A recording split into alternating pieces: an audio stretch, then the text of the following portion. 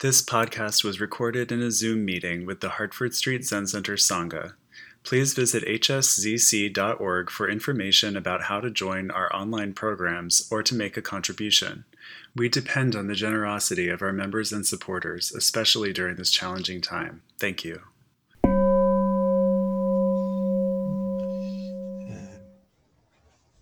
So I haven't talked to you in a while, and as a result, the eeriness of communicating this way has returned strongly. So here we are in some slightly altered universe, conversing, so to speak, with one another through the generosity of the electrons. So thank you, electrons, and whatever else is going on the quantum level. In the past week or 10 days, my clergy organization, or one of them, the Soto Zen Buddhist Association, is collecting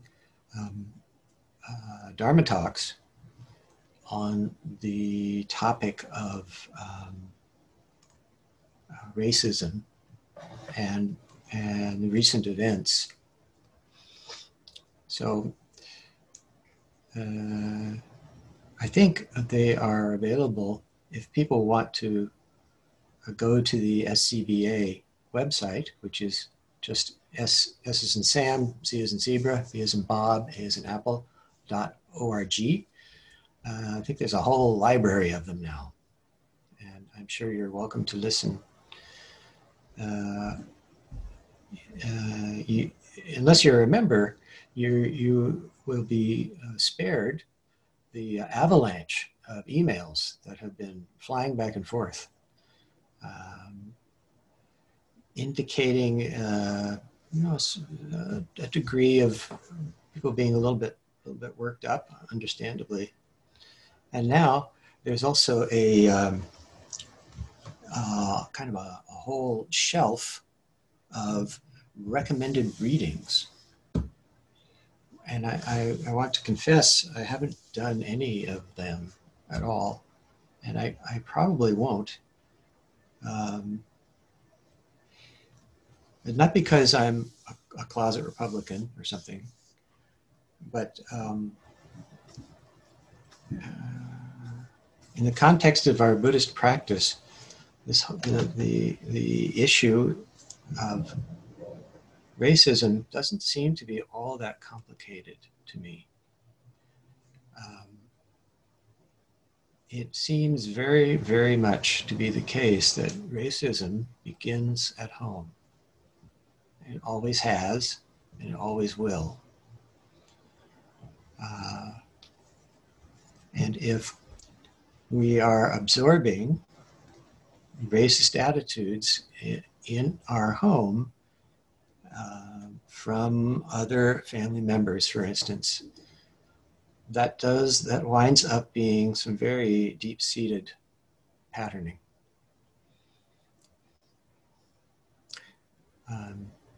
The household I grew up in was a little odd, since my mother was a lifelong Democrat and my father was a lifelong Republican. And I have no idea how those two got together, quite frankly. But somehow they managed to. Nonetheless, I do not recall any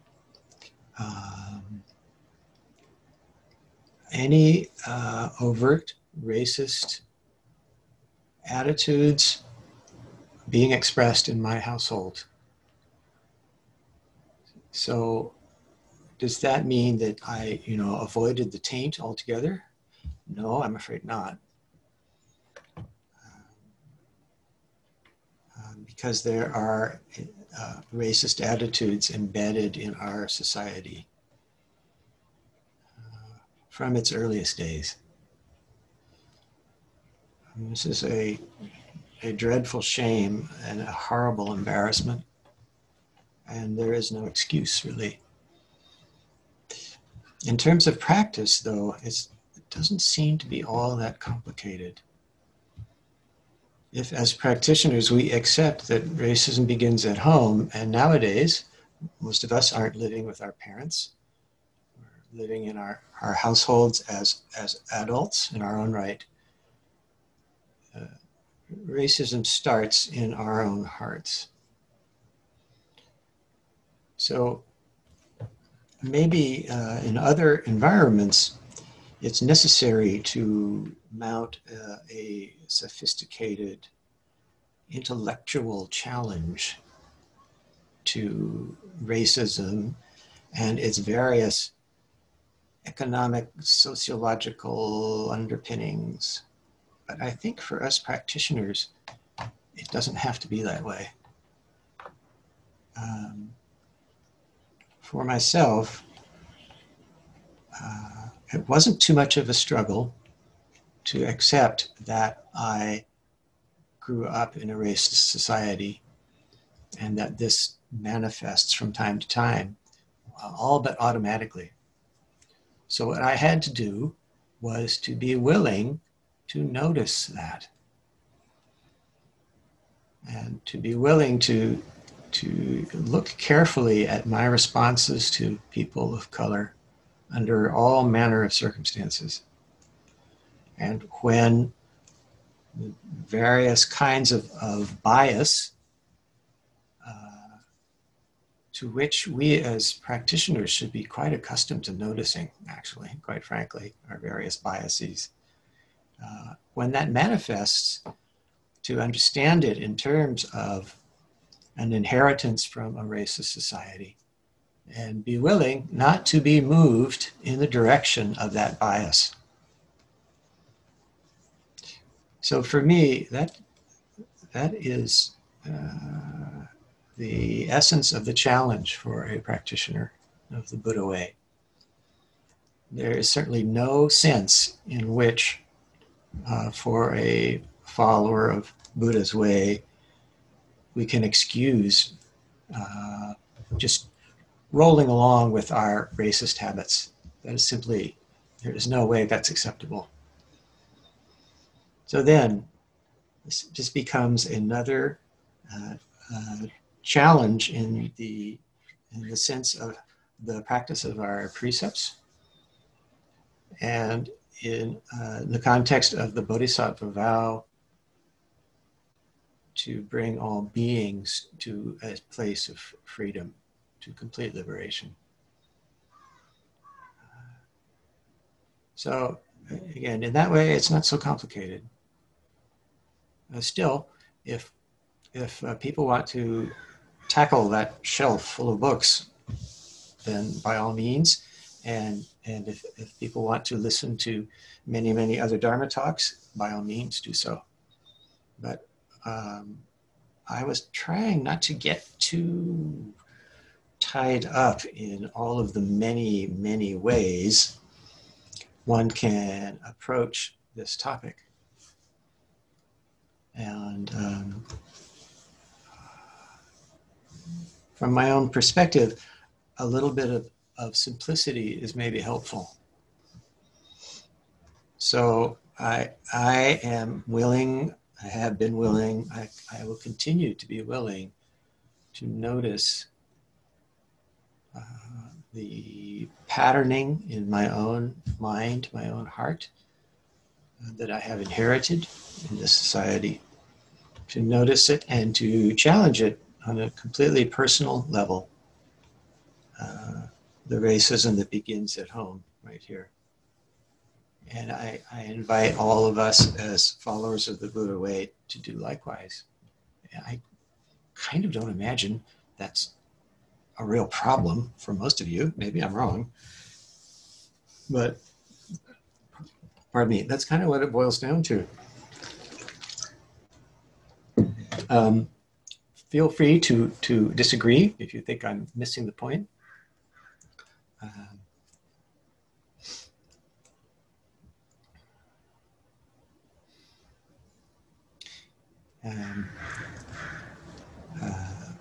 Lately, I've been working a lot with the teaching, which is, I'm sure, very familiar to you now.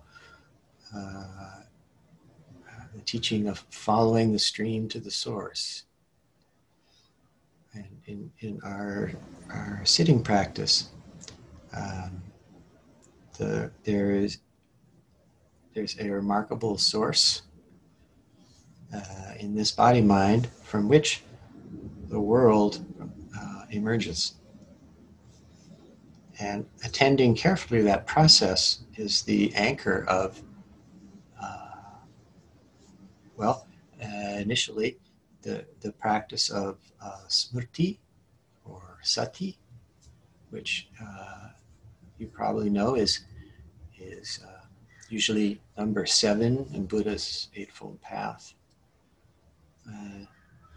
Translated as mindfulness, a word which I think pretty well now is being done to death in various contexts. Also, the Western flavored translation is recollection, which I find actually quite helpful.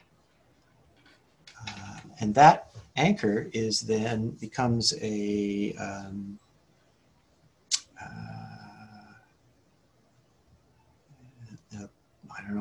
the point of contact from which samadhi springs. Samadhi, of course, being the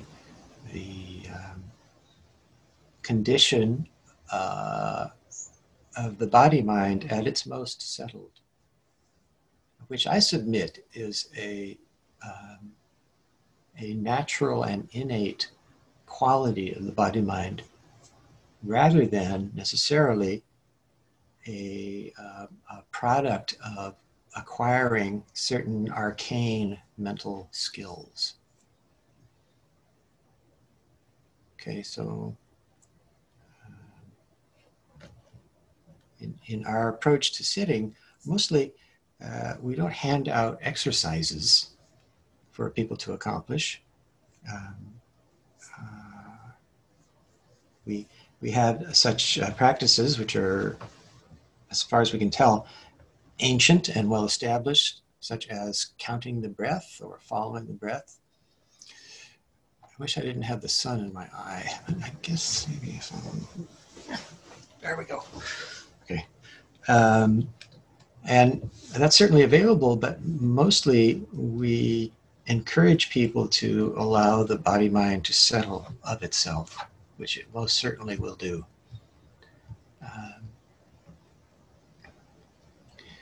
And in the process of this settling, the marvelous source reveals itself. Of course, it's always present.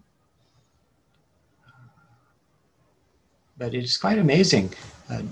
During sitting, maybe it's easiest to see during sitting, but doesn't have to be only during sitting. We can develop an appreciation for how the universe is using, or rather, I don't know, let's see how to say, for the universe, each body-mind is like a musical instrument. And the universe is playing this remarkable music through each of us. And each musical score, if you like, is completely unique. No two are alike at all. Recently, I've been reflecting on how no two sentient beings anywhere in the universe are identical. Each of you, each of us is completely unique, which is kind of amazing when you get right down to it. And each unique melody is being played by the universe through this body-mind, moment after moment. And to sit as the melody unfolds is what we call zazen. As such, it is the most natural of practices. There's nothing artificial about it. Uh-oh. Somebody's calling me, and I don't know how to hang up on them. Let's see. Where is that? Hang on. Shut up. There we go. I have no idea who that was or what that was about. I beg your pardon. Also, I can't answer those calls, even though they ring raucously in my headset. I can't answer them. So anyway, all I can do is hang up rudely, which I did. So that's not what I meant by the music of the spheres. That's not what I was talking about. Golly, you all look kind of grim this morning. Not all of you, just some of you. So maybe I'm being boring. If anyone would like to suggest a change of topic or ask a penetrating question or demonstrate their understanding of the Buddha way, I'm happy to interrupt my patter here. Well, you're all still muted. Oh, Tetsugen-san. Oh, and Hokai-san. I depend on the engineer to monitor the hands waving. So Tetsugen or Hokai-san, one or the other, please. Go ahead. You sure? All right. I'm not going to demonstrate my understanding. Sorry. I don't know if I would succeed in demonstrating my understanding. So more of just thank you. First of all, I appreciate and like the approach about the racism and about bringing that back to my own home and sort of dealing with it there. The only thing is I guess I'm constantly sort of plagued by what do I do outwardly. I was, we were talking earlier, Shinno's neighborhood has been kind of overrun by a lot of suffering, people in tents and on the street and a lot of drugs. And yesterday I was taking a little walk in our own boarded up neighborhood here and passed a gentleman, pushing some kind of a drug and dropping it into a needle. And, I certainly have noticed that over time, that kind of stuff used to kind of generate a feeling of disgust and sort of almost anger even at people when I would see things like that in the neighborhood. But anymore, yes. I can definitely feel that has softened, and I sort of feel like I get it. I don't get it, but I feel like I can more understand why they might want to have that escape. So I guess, my question is, how do I best, get my house in order, but then I don't know. How can I approach the world in a way that is outwardly reaching or helping or the next step for me, I guess? Well, especially now, I don't find it in me to be much of an activist. When I was much younger, I did do some of that, and when I was 15, I helped blockade the ROTC building at Stanford University. When I look back on it, kind of ridiculous, but anyway, I did do that, and numbers of other things. Right now, as I'm a person who is definitely, definitely on the outskirts of old age. I'm really getting there. How I manage my own life space is most critical. So when I find that I am irritated, for instance, by some of the homeless folks in our neighborhood, that's where I deal with it. And as quickly and as effectively as I can, by letting that emotional impulse pass through. If it's already arising, you can't really strangle it or kill it, right? That's just not going to work. Best to let it expire like a breath going out, and do not, I'm quite try to be as strict as I can with myself. Do not feed it. Right? Do not feel justified or start adding to that. Oh, that horrible person, blah, blah, blah. After all of this that we are seeing now has been going on all along. It's just now we're seeing it, right? Which is harder for some of us who have grown up in a more, antiseptic and housebroken neighborhood. I grew up in San Mateo Park and then Hillsborough, and there weren't any homeless people anywhere. And the drug use was all going on in suburban living rooms and kitchens and so forth. Alcohol was the drug of choice, and boy, was there a lot of drinking. I mean, now looking back, it's just kind of horrified. But that was quite accepted. A lot of drinking, a lot of smoking, a lot of pills. And I didn't think anything of it then. Now I see, well, it's just the same thing. It's more expensive stuff, that's all. So as an expression of the suffering of beings, I think it's good that we see it and see that it's happening and have an opportunity to look at I have an opportunity to look at my responses to that. And I spent a couple of years at the Larkin Street Youth Center in the Tenderloin, working with street kids. And I felt like that was worthwhile work, and I'm glad I did it, but I'm not really in a position to do that kind of thing anymore. So I have an inner prayer, which I recite over and over again, and which seems, basically hopeless prayer. And that prayer is, raise my fucking taxes, would you? Raise my taxes and deal with this.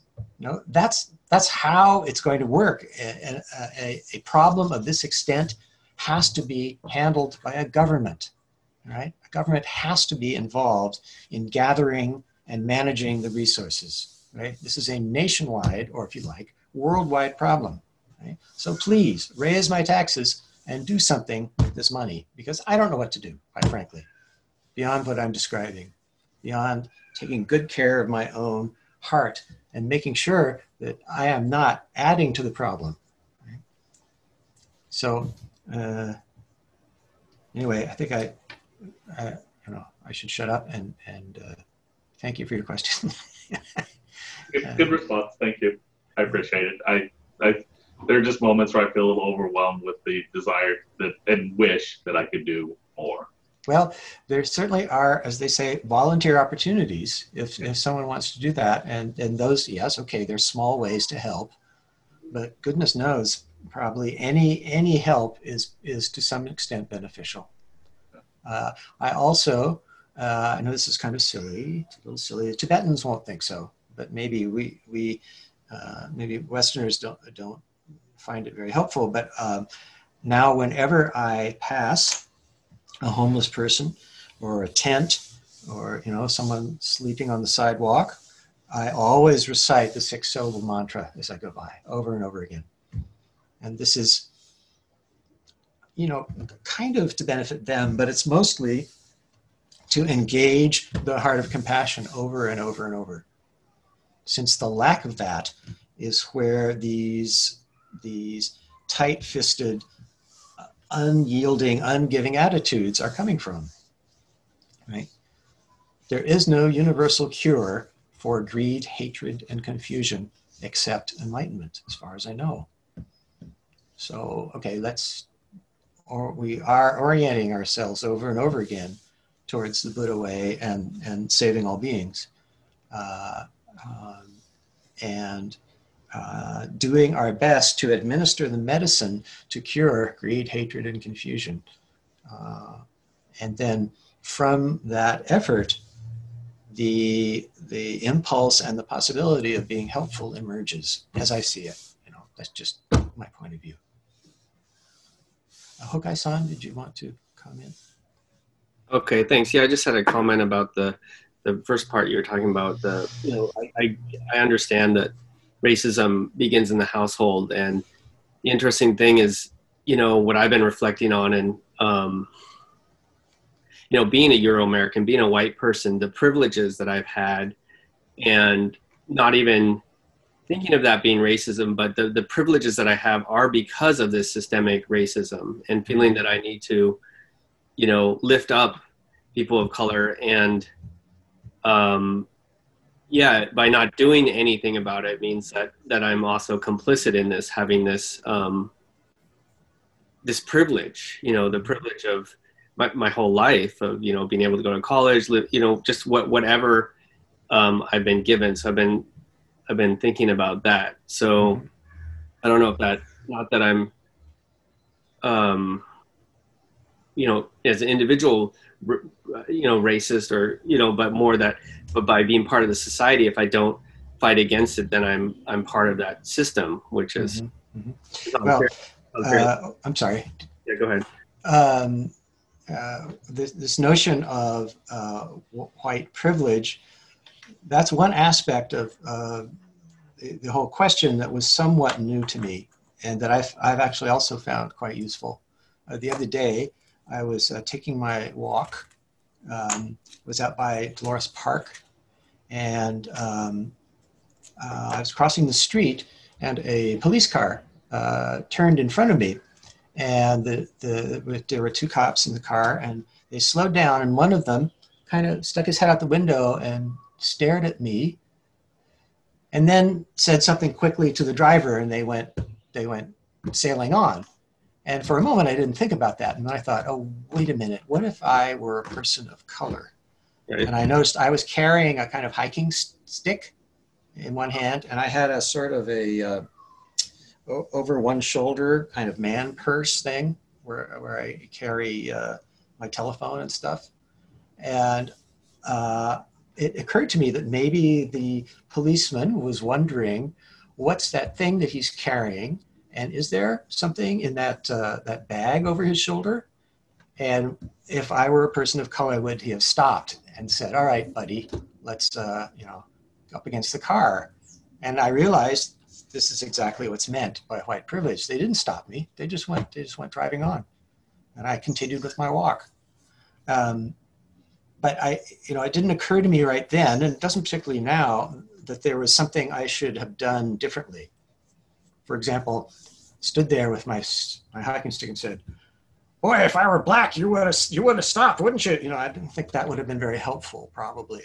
But this noticing, as I said, noticing in addition to my racist impulses, and noticing when I am escaping based on white privilege is part of that exercise of introspection.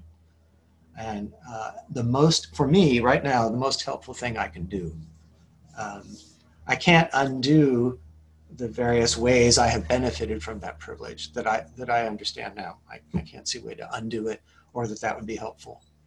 But I've told this story before. I'm old now, so I can tell stories more than once. But I told you guys about when I was in South Carolina years ago, and of course it was bloody hot, the way it always seems to be there. And I saw a corner store, and I went in to get a drink, and this black kid, about, 10 years old, he went in ahead of me. And so I'm just standing in line, the way I do anywhere, and the proprietor ignores the kid and says, "Can I help you, sir?" And I had a kind of a moment of panic, because I was going to say, "Oh no, you can help him," and I thought, that's not going to work here. That will just cause some sort of upset. It'll probably be worse for the kid if I do that. So I just went along with it. And it's like, okay, well, I'm not sure what else I could have done under those circumstances, but at least at that point, I realized something was wrong here. And at that moment, that was all I could do. And that was years and years ago, and I continue to do that, and I will continue to do that. And I'm thinking that, if there are other things that I should be doing, the universe will probably tell me sooner or later. But to some extent, the universe is saying, okay, you're old now, get out of the way and let some people who can really accomplish stuff, do something. Yeah, I mean, I think the thing about the stick is you probably, oh, sorry, Juan wants to say something, but if you're African American, you might not want to carry a stick walking in the city. Right. Yeah. Yeah, Thank you. exactly. Thank you. Yeah, I think that mindfulness is really great, and that's great. Thank you. Yeah, that's an obligation on all of us, as I understand it. Juan-san, did you want to say something? Yeah. So I'm very glad that you gave this couple of examples, Mio, because so I think like during your talk you were talking about a lot about whenever racism arises in our own minds, right? And I think that's very helpful. But honestly, for me in this last couple of days, the biggest struggle was whenever I saw racism happening. Well, not even like explicit racism, but right, like this emphasis on like what matters are kind of like the rights of the cops or like the rights of the Black people. And I struggle a lot on whether or not I should intervene and what I was seeing. And I think my default is not to intervene because I think this person is not going to hear me. It's just going to make this person even like more extreme. Yeah. And then I shut off, and then I punish myself for shutting off. Yeah. And I'm just honestly, I wonder sometimes if I just should experiment more and see how it feels if I just intervene, you know? Mm-hmm. And I'm just wondering if you have something to say about this. Well,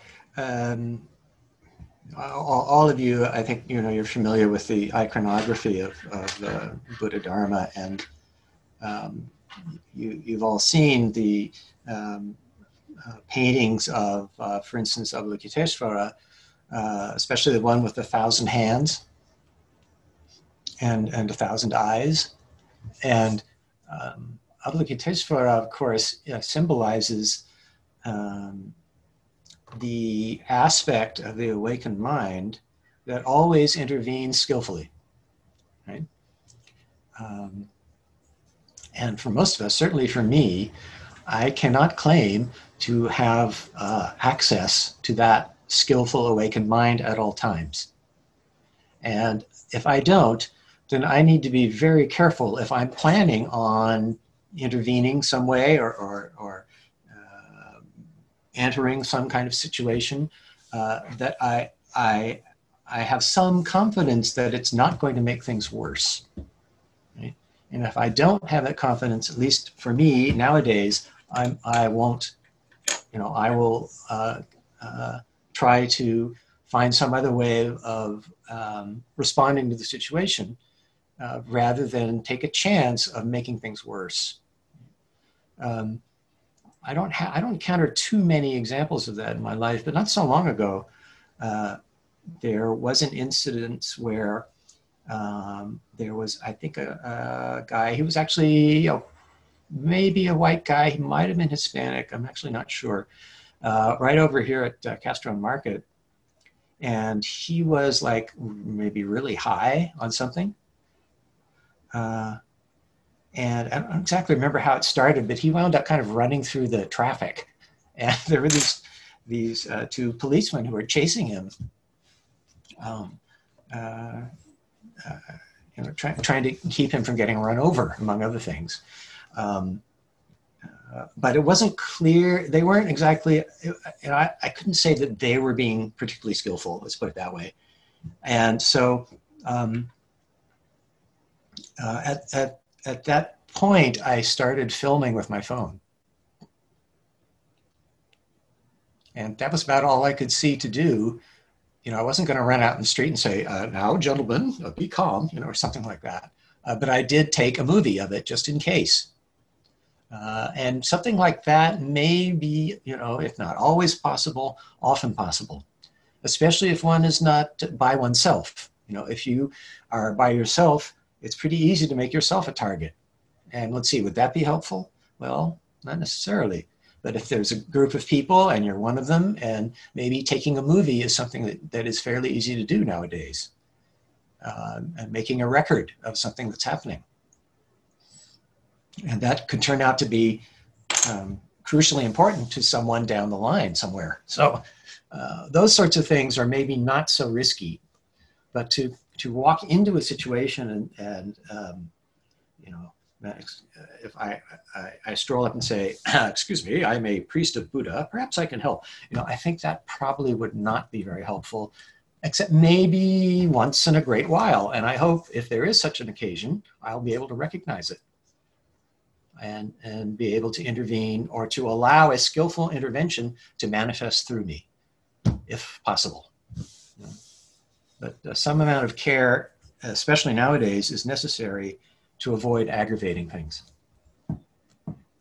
So that's, you know, nothing too brilliant there, but that's what occurs to me. Cheryl-san? Your comments and Juan's comments, they're kind of bringing up for me, there's so many of these instances of such horror that are being filmed. And then, of course, you know, those films are out in the world and creating change. But how...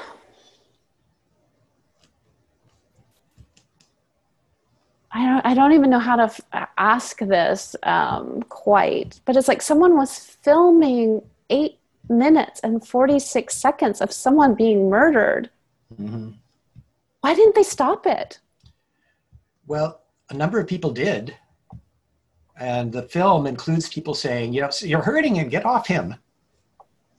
Yeah, I haven't been able to watch the whole thing. I've just seen snips, but it's kind of like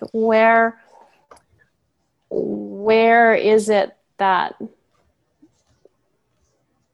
you know, that place of witness versus participant. And I just,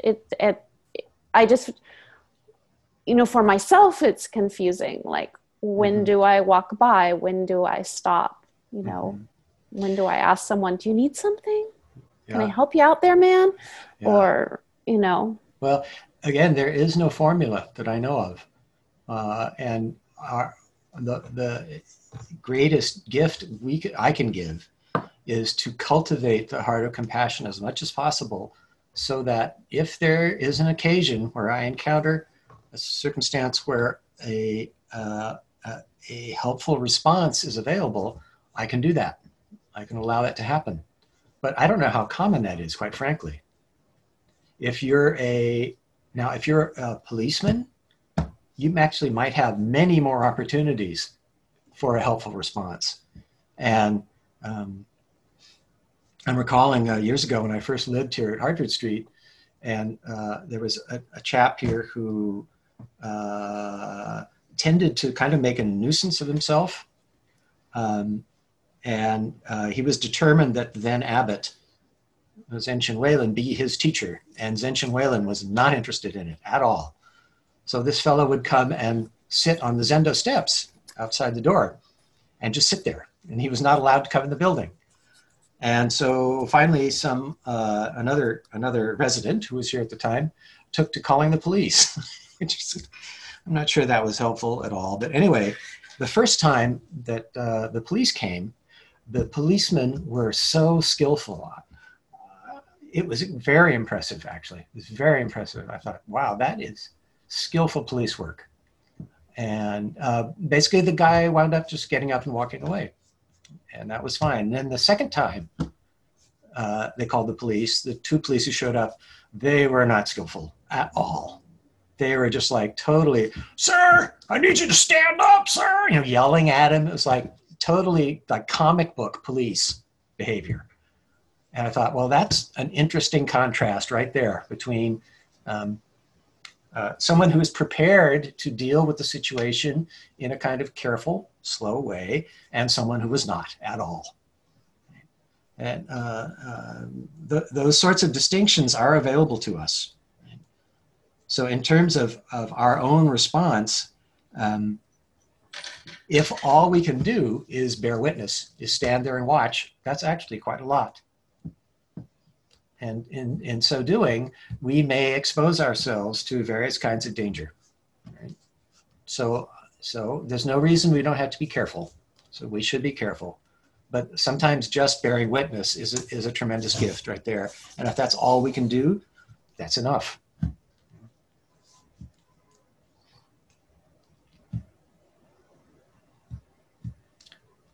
Norbert-san?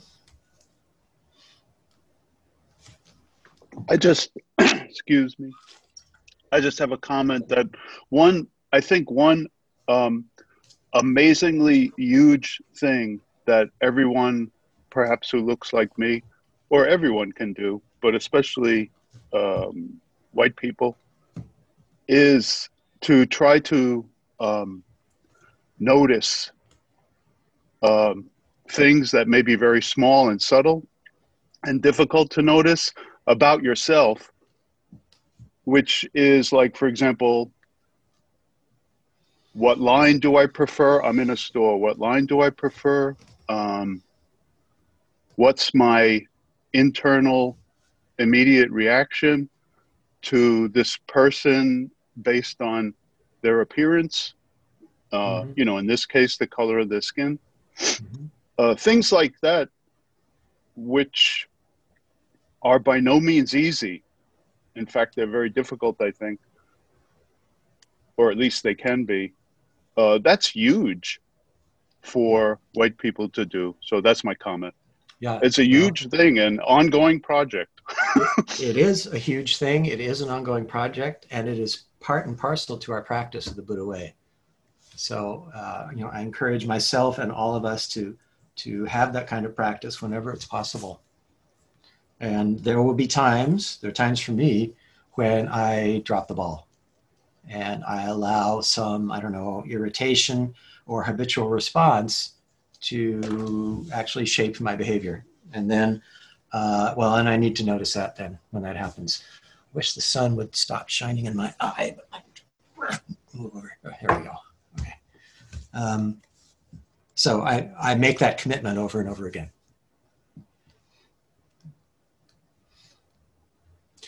Richard? Oh, hi, Reverend Leo.